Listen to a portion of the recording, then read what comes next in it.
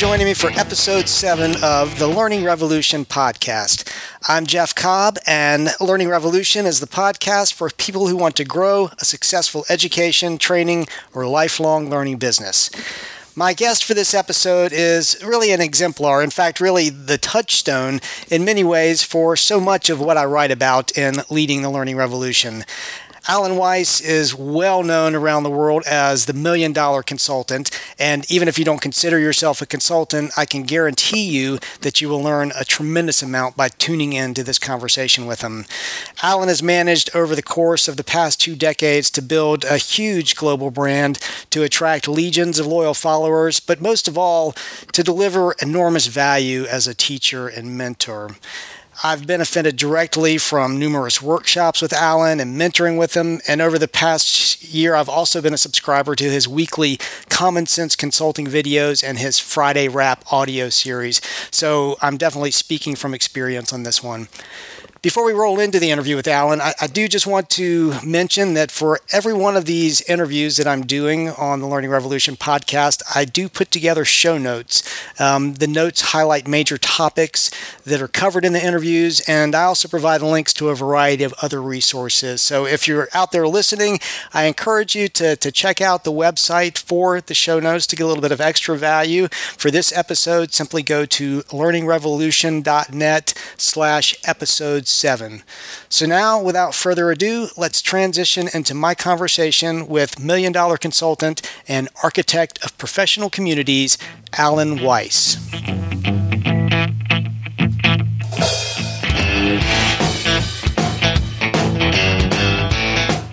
I'm joined today by Alan Weiss, who is the author of, or co-author of more than 40 books and has been inducted into the Professional Speaking Hall of Fame. He's well known as the $1 Million Consultant, and I could go on with accolades and accomplishments, but first of all, thanks so much, Alan, for taking the time to talk today.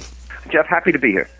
You know, you have a number of brands that you've leveraged over time, but one of the ones that I'm most interested for purposes of our discussion today is one you use really at the top of your website, which is the Architect of Professional Communities. Can you tell me what does that mean from your perspective? I think communities are the future of professional groups. I think trade associations, where you have a monthly magazine and an annual convention, are going to disappear. In fact, we see many of them disappearing now. They're going broke, they're losing membership. But I think a true community, such as I have with Alan's forums and so on, is one where people interact. They're drawn together by the quality of the people there. They act as peers, they help each other, and in helping each other, they help the overall profession. It's not dissimilar, by analogy, to the iPhone and apps. The more apps that are created, the more people buy them, the more people are attracted, the more apps are created. Apple then creates even a better iPhone, and the cycle repeats itself. So that's what I mean by community, and not anyone can create a community. You have to have a strong brand and thought leadership and intellectual property, and so in boutique consulting, I've been able to do that.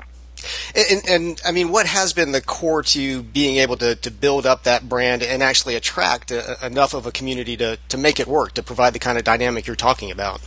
I think like anything else, you have to consistently provide excitement and value. You have to provide new ideas, intellectual property, and you have to be fearless in spreading it. So I give away everything I have in my books. You know, you were kind enough to mention before. I've published 46 books, and I put everything I can into those books. I put everything I can into my teleconferences, into my podcasts, into my speaking engagements, into my blog, into my columns. And so I have a dozen or 24 ways I interact with the public, specifically in my field, which is boutique consulting, coaching, and so forth. And when people find value, when people find excitement in being with you, they tend to congregate. And when you bring good people together, other good people follow to be with them. But that's the secret. People have to be excited, and they have to see value they can use immediately. And now, you know, obviously you charge well for some of what you do, but there's an awful lot that you provide up front that's just free, that it's just out there for anybody to get. And I think a lot of, you know, particularly organizations, established institutions, are fearful of that. But even individuals who think, well, I'm giving away the keys to the kingdom here. But I mean, it sounds like that's really essential from your viewpoint. I get a laugh out of people who tell me things like, I want to protect my intellectual property. I'm afraid somebody's using some words that I use. What if I get too much business? And it just kills me. The fact is that the more that you share, the more it rebounds to your benefit. The more you give, the more you get. And by the way, that applies to anything. If you're in a community, the more you give to it, the more you get out of it. If you're in a meeting, the more you give, the more you're going to get out of it. When I teach, when I do a program of any kind, whether I'm delivering a keynote or a workshop, I learn more than anyone else in the room every single time. So if you hide your intellectual property under a mattress, the same thing happens as if you hid your money under there. Nobody might find it, but it's never going to gain you any interest either.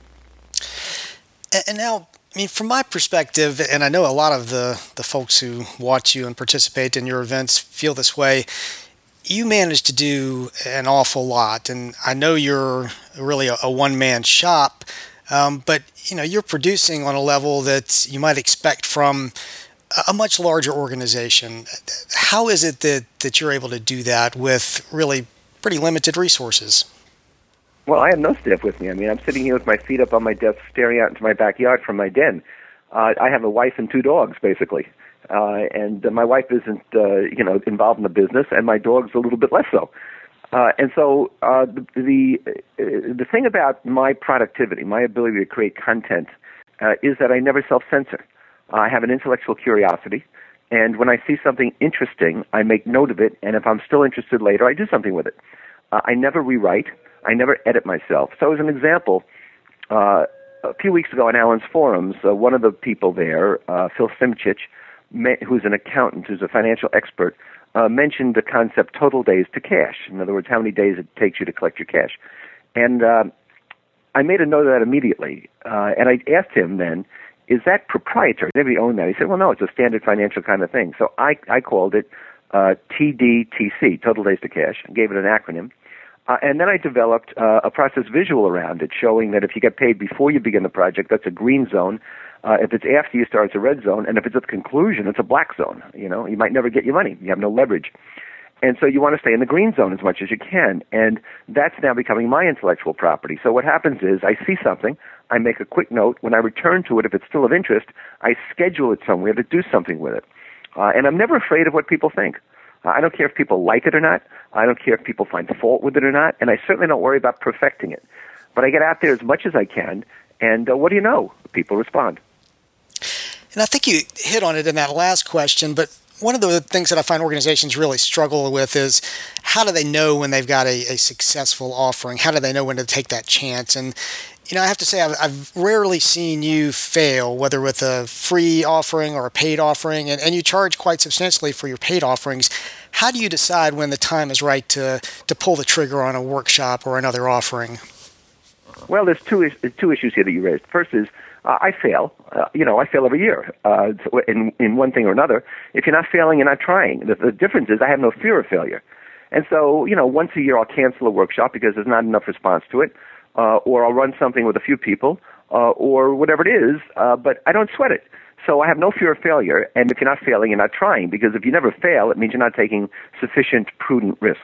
The second issue, though, is how do I run so many successful things? I've got a good batting average.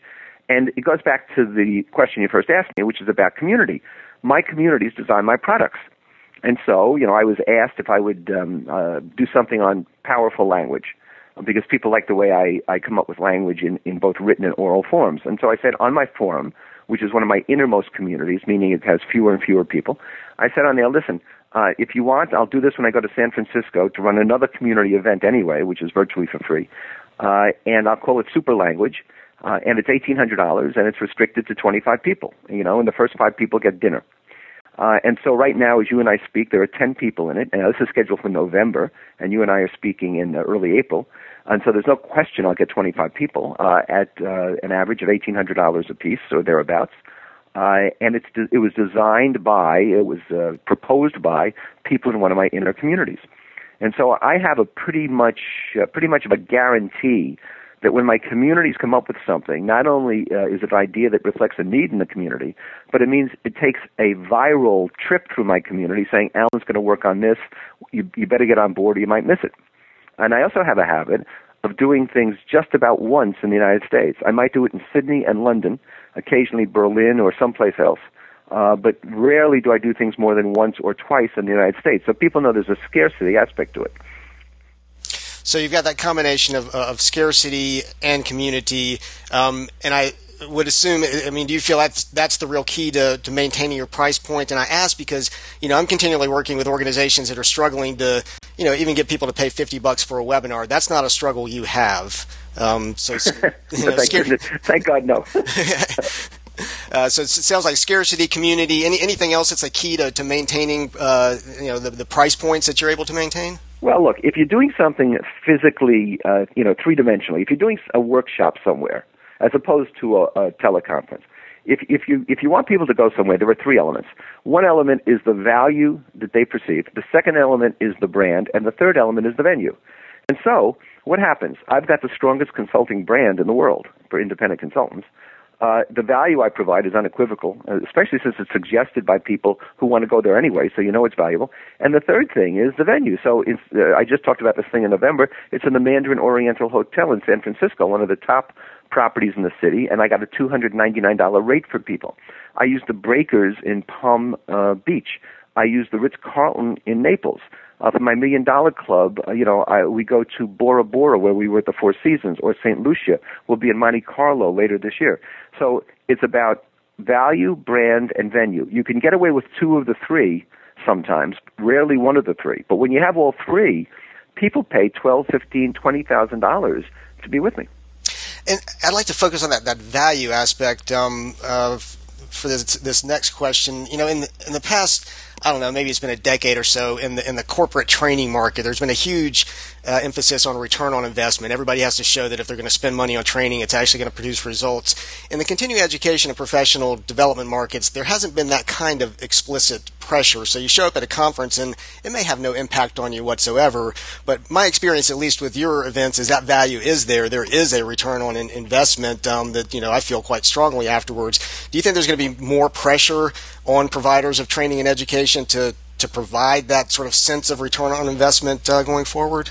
No, because they fought it forever. I disagree with your statement. I think that in training and development as well as learning, there's been very little emphasis on measurement, metrics, ROI, or anything. And that's for several reasons. One is the fact that training companies, these large companies that sell, in essence, either boxes of materials or boxes of digital stuff, to use a metaphor, don't want anything measured because their stuff is simply getting your ticket stamped, and they don't care about measurement. What they care about is selling materials and selling per head experiences. The second reason is that human resources and learning and development and training, which are the three areas that purchase these things normally, don't want to be measured because of the same reason. There's no inherent metric, and they're incapable of creating any, to show that there's been a return. The last time I looked, which is about 2 years ago, the American Society for Training and Development estimated that training in the United States was a $60 billion a year industry. That's with a B, and it doesn't count consulting. $60 billion in training, and I would tell you that less than 5% of that is done on the basis of an ROI. The third reason is that management itself, which ultimately funds these things, senior management is ultimately funding it through HR, they don't have any credibility. They don't believe in HR. They don't believe in the training department. I mean, they throw people into those areas because they don't really think they're good elsewhere. If they thought those people were very good, they'd be using them in a line operation. And that's a sad but true fact. You can't find me 3 human resource executives who were promoted to the CEO of a Fortune 1000 firm in the last 5 or 10 years. You just can't do it. And consequently, the organizations, the HR organizations and training organizations have no credibility. So management throws money at that and hopes that maybe they'll get something out of it. But one of the great crimes in corporate America is there really is no connection between the investment in training classes and the return you get from those classes. Right. And I'd argue the same is true out in the general world of continuing education and professional development. Nobody measures what the impact actually is of a conference or a seminar that somebody attends. Now, kind of extending that thought a little bit, I think I know how I would answer this question, but I'd be interested in how you think about the question. Do you feel like, as somebody who is providing these educational, developmental type experiences, that you're in the business of helping people be better learners? Well, I'm in the business of helping people to think better. I can't make people learn, just like I can't motivate people. Motivation's intrinsic, and so is learning. What organizations and people can do is to set up environments conducive to learning and conducive to motivation, but that's an intrinsic human pursuit. You can't teach enthusiasm. You can't teach acceptance. You can't teach optimism. I can make things interesting enough so that people want to think differently, and if they think differently, they might just act differently. But the real change agents are internal. The real change agents are in the organization. Now, when you enter my communities, to go back to your original theme, now you're in my organization. And if you enter my communities, then I can help you change because I become a change agent. But in the typical client relationship with a corporate client, change agency is internal, not external. So just to wrap up, and I couldn't agree more with that last line of thought. If you were going to advise, whether it's an individual or an organization that wants to go out and create or maybe rejuvenate a high impact, high revenue, educationally focused business, what would be your main point of advice to them? Is this even a corporate organization? Could be corporate, but I'm thinking more of, let's say you are a trade and professional association, or you're a small training firm, or you're an individual subject matter expert. Okay, that's helpful. And so what would be my advice to them to help learning be more effective? To be more effective and to build a business that's really going to, be successful. You have to work backwards. It's counterintuitive. You have to find out what the improved client condition will be, what the ultimate results are, and then work backwards to create it. You can't do anything off the shelf. You can't do anything based necessarily on your methodologies. There's a difference between expertise and methodologies. And most poor consultants lead with their methodologies. Great consultants are experts, and the more they are expert in, the more organizations they can attract. And so if you work backwards from how to improve the organization, improve the client's condition, to what has to happen to make that happen and what has to happen to make that happen, then you're in business. But if you try to work from today forward, if you extrapolate forward based on your current abilities, based on your current models and methodologies, based on what the client thinks he or she wants rather than what they really need, you're not going to be terribly successful. Well, great. I think those are fantastic words of wisdom to close on. Alan, thanks so much for taking the time to talk today. I really enjoyed it, Jeff. Thank you. That wraps up my interview with Alan Weiss. I encourage you to visit Alan at www.summitconsulting.com to find out about his books and workshops and everything else that he offers. Take a look under workshops and seminars to find out more about the Common Sense Consulting video series that I mentioned at the beginning of the podcast. I've found that to be highly valuable and also a great product potentially for you to emulate in your own business. You can also get the show notes for this episode of the podcast simply by going to learningrevolution.net/episode 7. If you enjoy this episode, or if you're enjoying the podcast in general, I would be truly grateful if you would share it with others. You can do that in a couple of ways. One is simply by going to learningrevolution.net/share, and that will automatically populate a tweet for you to send out to your community. Another way to tell others about the podcast is to go to iTunes at learningrevolution.net/iTunes and write a brief review, or just give a few stars, hopefully 5 stars for the podcast on iTunes. I'd really appreciate it. In the meantime, this is Jeff Cobb, your host here on the Learning Revolution podcast, and I will see you at the revolution.